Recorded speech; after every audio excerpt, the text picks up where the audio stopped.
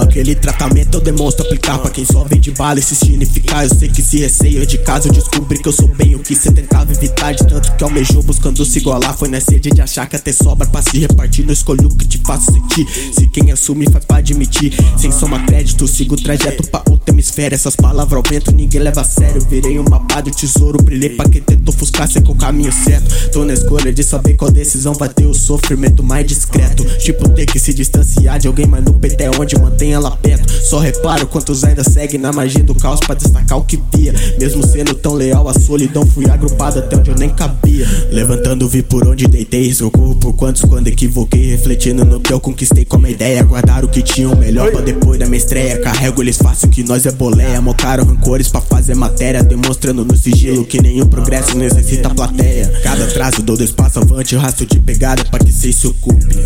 Busca tanto amparo em mim que o jeito é meu fia, todo dia ele me busque. Perigoso entrar com duvidar nas falas, permitir que os culpe.